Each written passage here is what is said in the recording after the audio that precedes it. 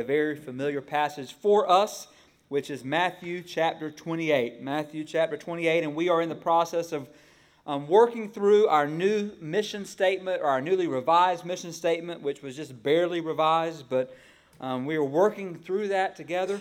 FBCO, or the First Baptist Church of Ocean Way, exists to glorify God by making disciples who will serve the world. And this one sentence sums up our vision, our mission, our goal. This is where we are headed. This is how we're going to get there. This is what we're asking of our members. Dare I say, this is what we're expecting each week for our members to give themselves to that, to glorifying God together as a worship gathering, to being a part of the discipleship process, whether making disciples or being discipled, and then serving the world, either right here or to the ends of the earth. And this is the vision. And I love what Habakkuk 2:2 says. It says, the Lord speaks to Habakkuk and says, write the vision, make it plain, so that he may run who reads it. So God says, write the vision down so that whoever reads it may run with it. And that's the point. We're not just writing this statement on our bulletins. We're not just asking you to memorize it. We are praying that we would run with it, that we would live out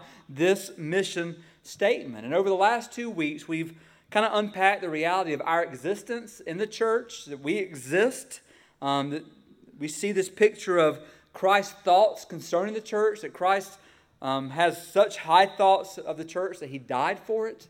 Then last week, we focused on our calling to glorify God as we gather together in a worship gathering like this, that our aim should be to make much of him, to lift him high. And we're going to continue over the next 2 weeks just to walk through this statement and to see where, by God's grace, we are going as a faith family. And this morning we turn to the second action that's mentioned in our mission statement, that is making disciples.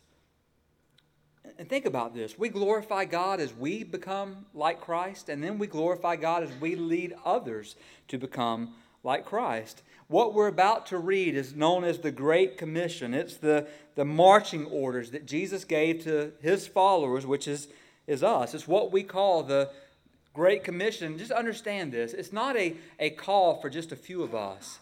What we're about to read is a command for all of us. So let me say it again. What we're about to read is not a call for a few of us. It's a command given for all of us. There's absolutely no question in Matthew's statement here of what Jesus is wanting his followers to accomplish. And my prayer during the next few minutes is that God would put in our hearts a holy discontent where we would grow tired of biblical knowledge that exists apart from biblical obedience. Let me say this, a discontent where we are tired of just knowing the Bible and not doing it. That we would be a people who would want to live out the Word of God, or a discontent of living in a world and just calling ourselves Christians when we're not following Christ.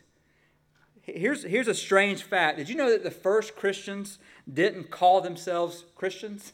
The first followers of Christ didn't call themselves Christians. In Acts 11, it says they were first called Christians in Antioch. So if the first followers of Christ didn't call themselves Christians, it was a derogatory term given to them outside of the Jewish or Jesus followers. So if Christ followers didn't call themselves Christians, then what did they call themselves?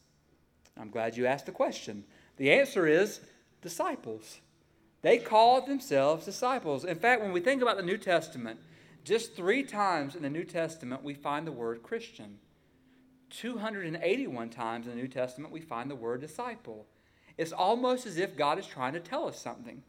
In fact, for every one time you see the word Christian, the word disciple is mentioned 93 times. And please don't miss what I'm not saying. I'm not saying that it's a sin to ever call yourself a Christian. I'm not saying that we will never again refer to ourselves as Christians. That's what I'm not saying. But what I am saying is this.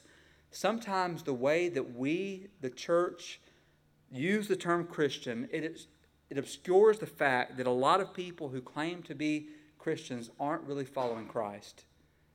Many people who claim to be Christians aren't actually disciples.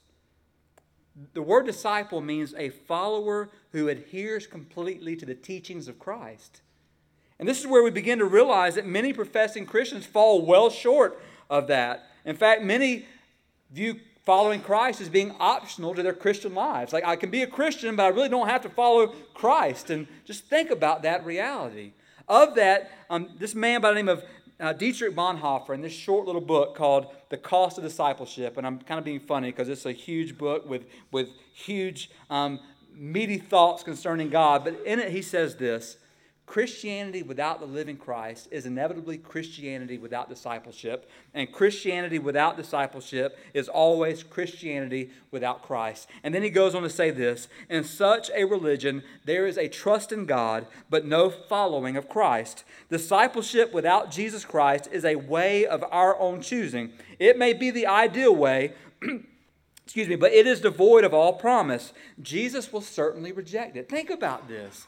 I think this is a very true statement where anyone who would claim to be a Christian but yet don't follow Christ, Jesus rejects that form of Christianity. Jesus says that's not Christianity at all.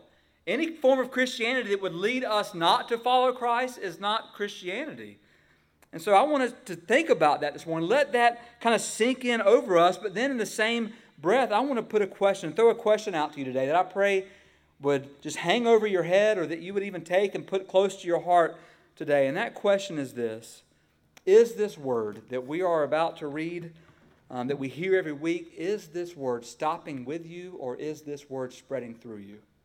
What is this word doing? Is it just stopping with you? And is your life nothing but the Dead Sea, which you have an inlet but no outlet? Or is your life like the Sea of Galilee? You have something coming in and something going out. Is this word spreading through you, or is this word stopping with you? So we're going to look at these amazing words written and read of Christ, his words to his disciples in Matthew 28, 16 through 20. I'm going to ask, if you're able, that you stand as we honor God's word together. And it says this: Now the 11 disciples went to Galilee, to the mountain to which Jesus had directed them. And when they saw him, they worshipped him, but some doubted. And Jesus came and said to them, All authority in heaven and on earth has been given to me. Go therefore and make disciples of all nations, baptizing them in the name of the Father, of the Son, of the Holy Spirit, teaching them to observe all that I have commanded you. And behold, I am with you always to the end of the age. Let's pray together. Father, we come before you. And oh God, we want your purpose for this, your church. We want to hear these words and read, and we want to take them into our hearts, and we want to not just know them, we want to do them. Empower us today by your Spirit, God, to live out your word. God, help us to see your clear command and help us to follow it, Father. God, do in and through this time what only you can, so that you may bring yourself glory through your people. We pray these things in Jesus' name. Amen. And you may be seated. So just think about this.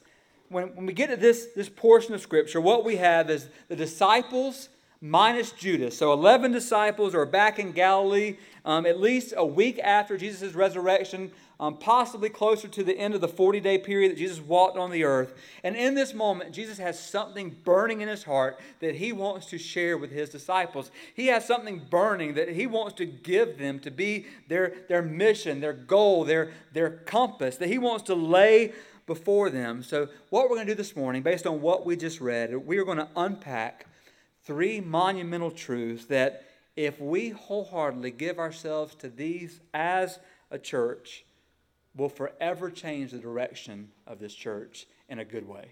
If we give ourselves wholeheartedly to these 3 things, it will forever change the direction. So let's unpack those 3 things together. The first is this: we must trust in the authority of Christ. We must trust in the authority of Christ. In Shakespeare's King Lear, I'm sure most of us have a copy of that at home, but in this story, he pictures the Earl of Kent coming in disguise to King Lear. And the king says, "What do you want?" And the Earl of Kent says, "I would serve you." And the king says, "Why?" Then comes this famous answer from the Earl of Kent, who says, "Because there is something in your countenance that I would willingly call master." To which the king says, "What is it?" And the Earl of Kent said, "Authority." there is something in your countenance that I would call master, and it is authority. So what we are doing is we are trusting in the authority of Christ. Just look at Matthew 28, verse 18. Jesus says, all authority in heaven and on earth has been given to me. All authority. And think about this. Look back to the Gospels. In your mind, remember the Gospels. And in the Gospels, we realize that Jesus, his authority was undeniable. Just think about his authority throughout the Gospels. Jesus had authority over demons, casting them out one by one. He had authority over diseases and all disabilities. Think about who Jesus healed. He healed the blind, the lame, the leper, the deaf, the mute. And this is where we realize that Jesus' power over diseases doesn't just stop with the diseases that were mentioned in Scripture. Jesus has authority over all disease. And that is good news for us. It's good news for all of us. Then Jesus had authority over nature, commanding the winds and the waves. He had authority over sin, forgiving sins of people. And he had authority over death. When Jesus said in John 11:25, I am the resurrection and the life. He who believes in me, though he dies, yet he shall live. This is the authority of our Savior. But yet, his authority isn't just undeniable. His authority is unstoppable. Because Jesus has all authority and because he proved it through the resurrection, what he says next is going to happen. And so it's at this point that we begin to realize, and please hear this, we begin to realize when Jesus says, I have all authority, that the success of our individual lives and the success of the life of this church doesn't depend on us. Who we think we are doesn't depend on what we think we bring to the table.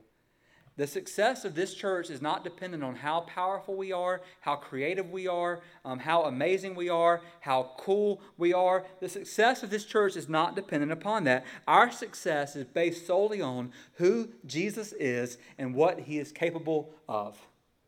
And what he is capable of is all things. Just think about this.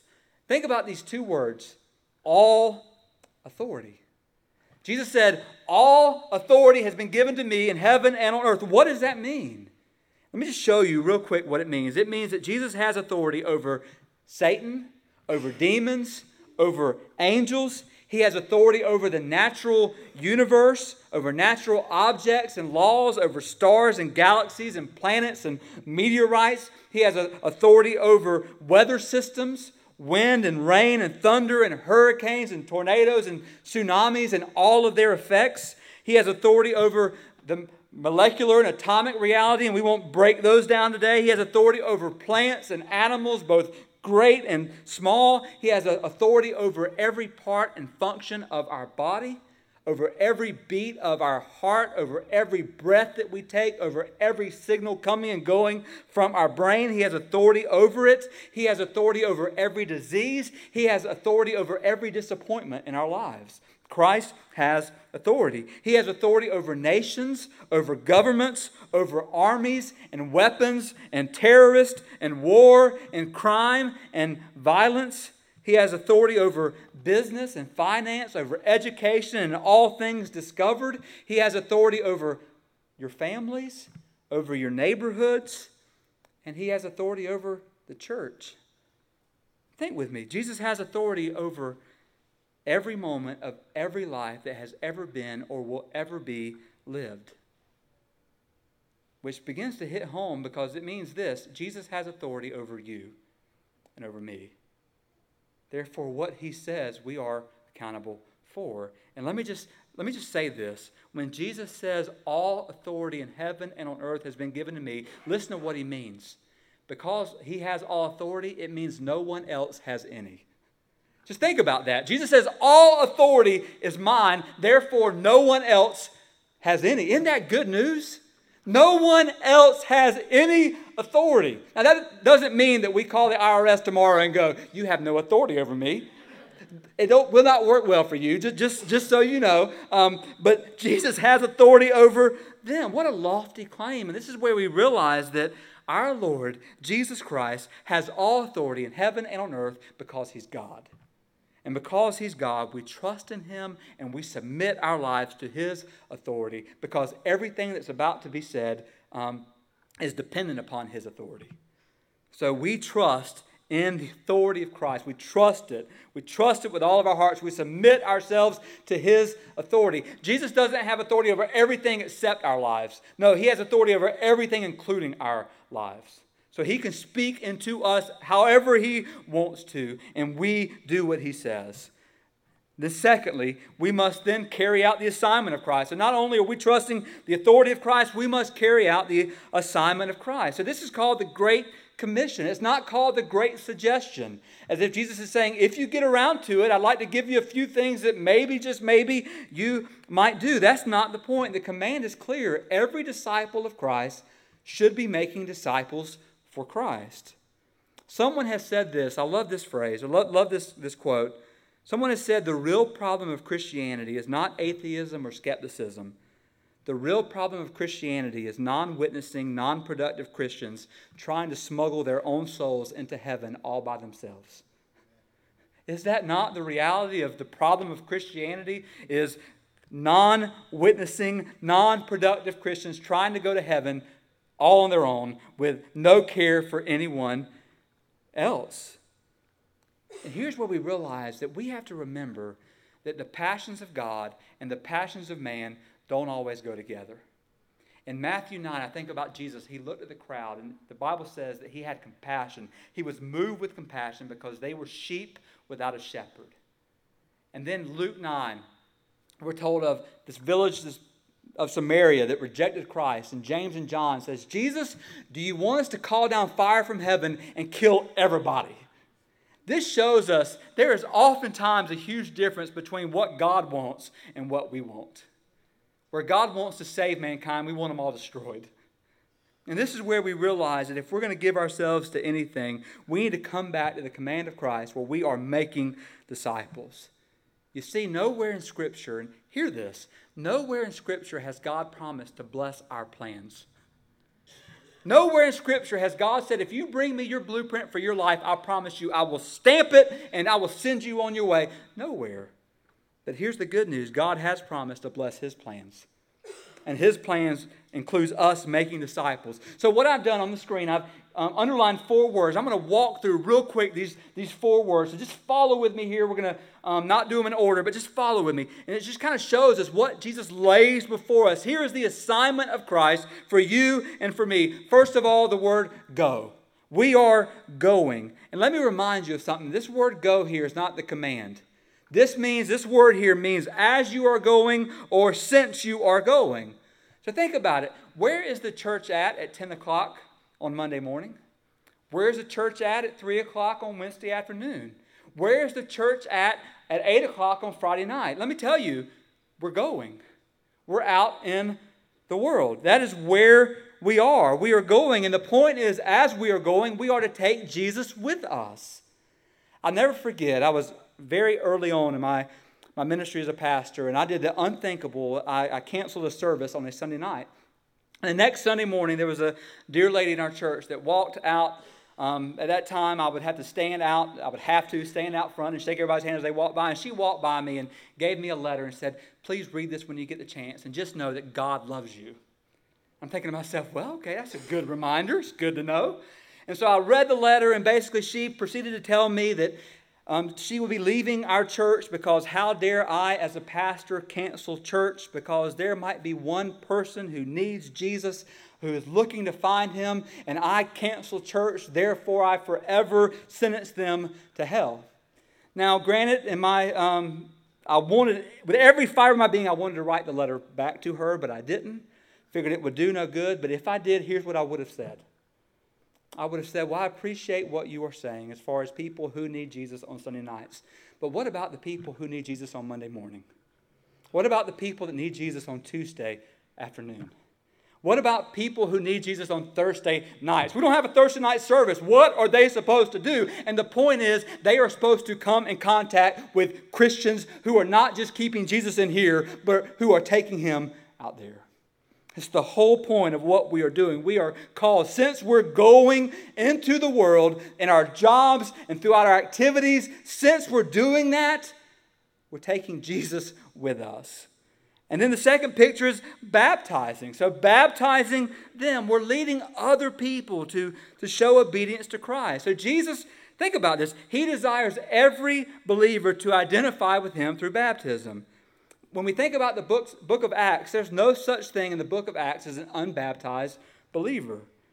So baptism is our initial identification with the life and death and resurrection of Christ. It makes no biblical sense. Please hear me. It makes no biblical sense for someone to say, I want Jesus to save me. I just don't want him to ask me to do anything.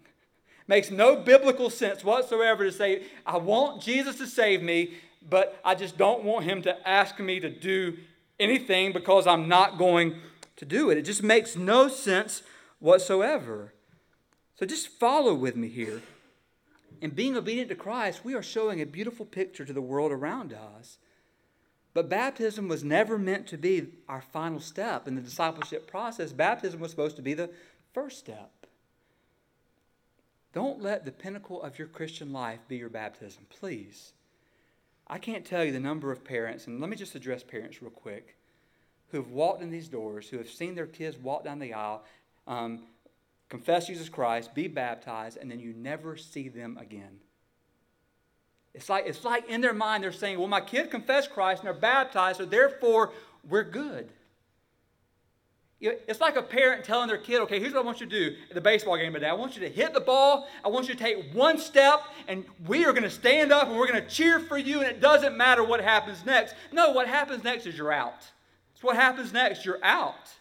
So the point is, we don't want to teach our kids just to follow through and be baptized and then be out of the game. No, that's the first step. Christ has way more in store for us. Parents, don't lead your kids just to stop there. Lead them to fulfill all that Christ has for them. And then the next one is teaching them. We are lifting high obedience to the words of Christ. And listen to what Jesus said, teaching them to observe all that I have commanded you. What Jesus is saying is that we're to teach people not just to know stuff, we're to teach people to obey Christ. Knowledge is one thing. Obedience is quite the other. We want people to obey Christ. So what is happening is as we receive the Word, you're doing that right now. I pray you're doing it every day. As we receive the Word, we are called to spread the Word. Every Christian should be a transmitting station with gospel truth. Every place we go is an opportunity for us or for the Word of God to become flesh. So everywhere we go is an opportunity for God's Word to become flesh, our flesh. So God's Word takes on our flesh. So the question becomes, who are we teaching the Word of God to? Right now, just think with me. Think about the person, the physical person that had the most to do with you coming to Christ.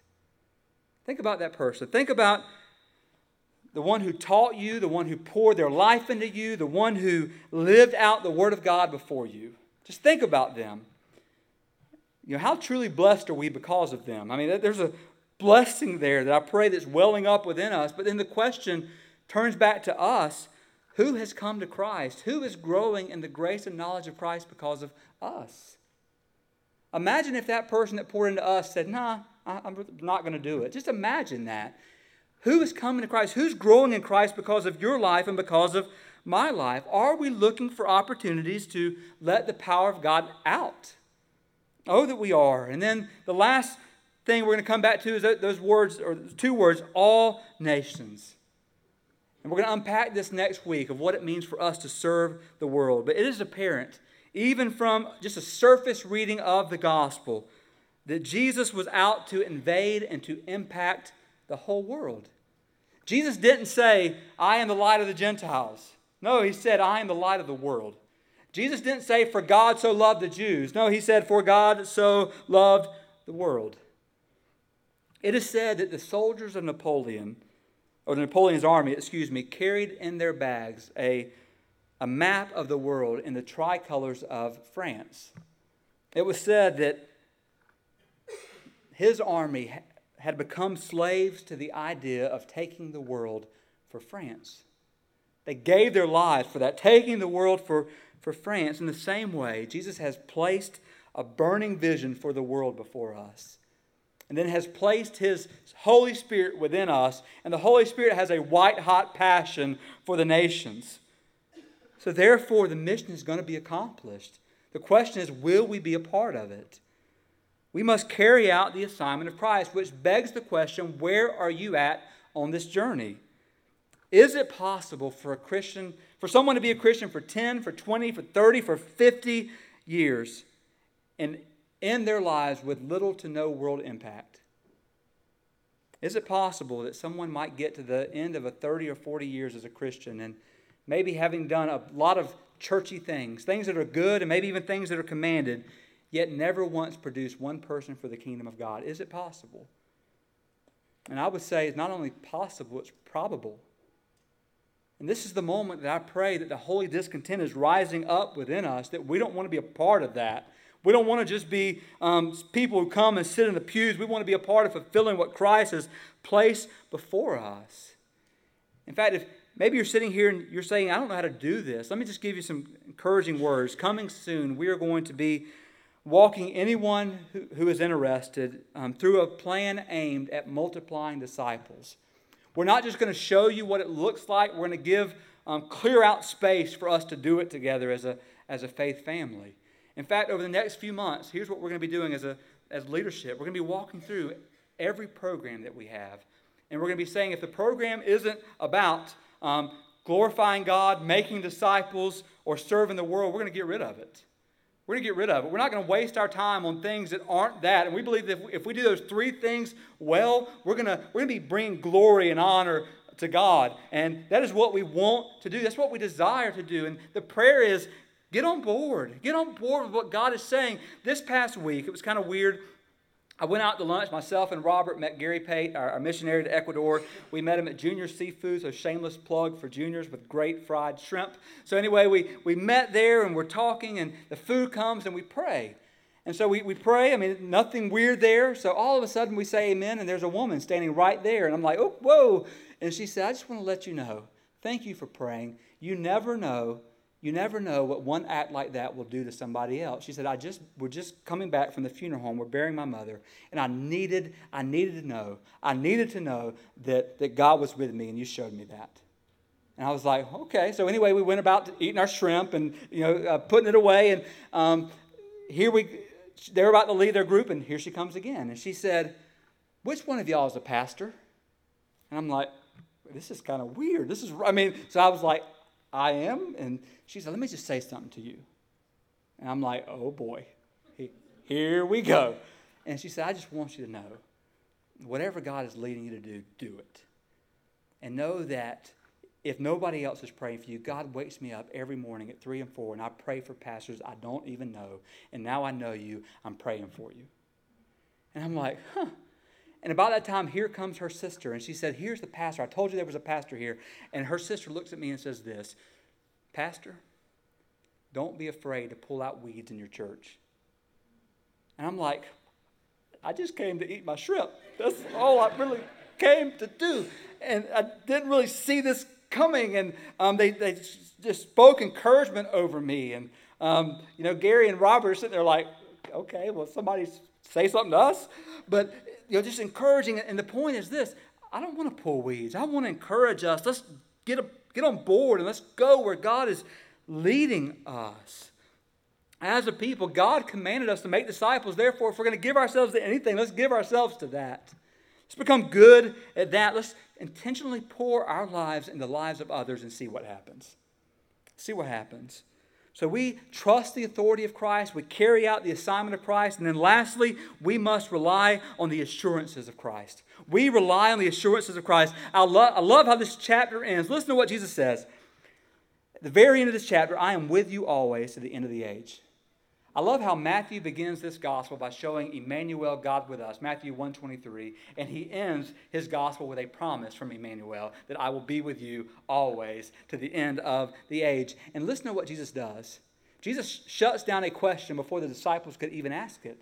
Jesus had just put this massive, massive mission in front of them. And I'm sure the disciples were thinking, how in the world are we going to make disciples of all nations? How are we going to do that? And Jesus didn't even let them ask the question. He said, here's how you're going to do it. I'm going to be with you. I will be with you always and to the end of the age. And let me ask you a question. Do we really believe that this promise is still good for today? Meaning, is Jesus still with us? Is he? Okay, 3 of us, okay? 3. The rest of you are going, I think he might be. Yes? No? Not really sure? Think about it. Is Jesus still with us? Oh, that's pitiful. Lord. Okay, let's start here. Did Jesus promise to be with us? Oh, okay. So is Jesus still with us? So if he is with us, think about this. If the promise of God, if the promise of Christ for him to be with us is still good for us, then hear this. Then the command of Christ for us to make disciples is still binding upon us. And this is where we go, ouch. If his presence is still with us, then his command is still binding upon us. We are called to make disciples. Think about it. If I were to ask you the question, do you want his presence? You would say, yes. But if I were to ask you, will we give our lives to his mission? You would go, well, and really, I just asked you the same question. Because if we want his presence, then we're going to give our lives to his mission. And this is where we realize that if we do that, we will have the presence of our master. He will be with us. In fact, the beauty here is that this is the plan that God has promised to bless. He has promised to bless our efforts in making disciples. When you and I begin to give our lives to making disciples who will make disciples of all nations, we will come to know the blessings and the presence of God like never before. And then as we do so, we will have power for the mission. For in Acts 1, Jesus says, you shall receive power when the Holy Spirit comes upon you, and you will be my witnesses. So what becomes very clear that the final words of Jesus is assuring us that we would not only just not be alone, but that we would have the almighty power of the Almighty One. And there's an amazing story I want to end with today. A man by the name of Fridtjof Nansen. I'm sure you've never heard of him and might never think of him again, but he was a Norwegian explorer who set sail in 1896 to penetrate the polar ice cap and study the flow of polar ice. And when he set sail, everyone knew that this mission was a most dangerous one. And he took with him a cage of carrier pigeons. And at each stage of his journey, he would release one pigeon with a note tied to its leg, and the pigeon would fly straight back to his house, to his wife. And in her journal, his wife wrote these words, I was overjoyed each time I found one of the pigeons at my window. When I saw the bird, I knew my husband was alive and thinking of me. When I saw the bird, I knew my husband was alive. I knew he was thinking of me. And let me just make a correlation here. Over 2,000 years ago, our glorified Savior, Jesus Christ, on the day of Pentecost, released the heavenly dove, the Holy Spirit, the third person of the Trinity, into the world.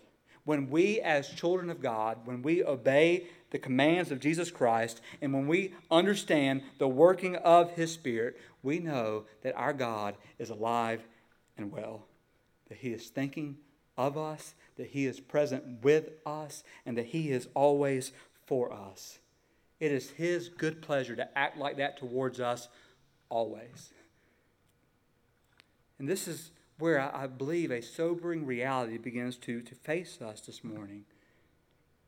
It is the purpose that has been given to us by Christ. Have we followed it, or have we compromised the mission?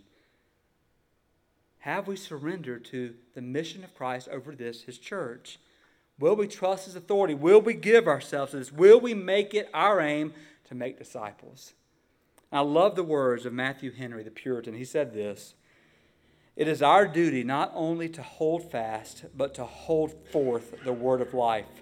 Not only to hold fast for your own benefit or for our own benefit, but to hold it forth for the benefit of others. To hold it forth as a candlestick holds forth the candle, which makes it appear to advantage all around, or as the luminaries of heaven, which shed their influence far and wide. So Henry said it's not our job just to hold fast to the Word of God. We need to hold forth the Word of God. We need to shine, let the Word of God shine like the stars in the sky. I think of what Proverbs said. Proverbs says, he who wins souls is wise.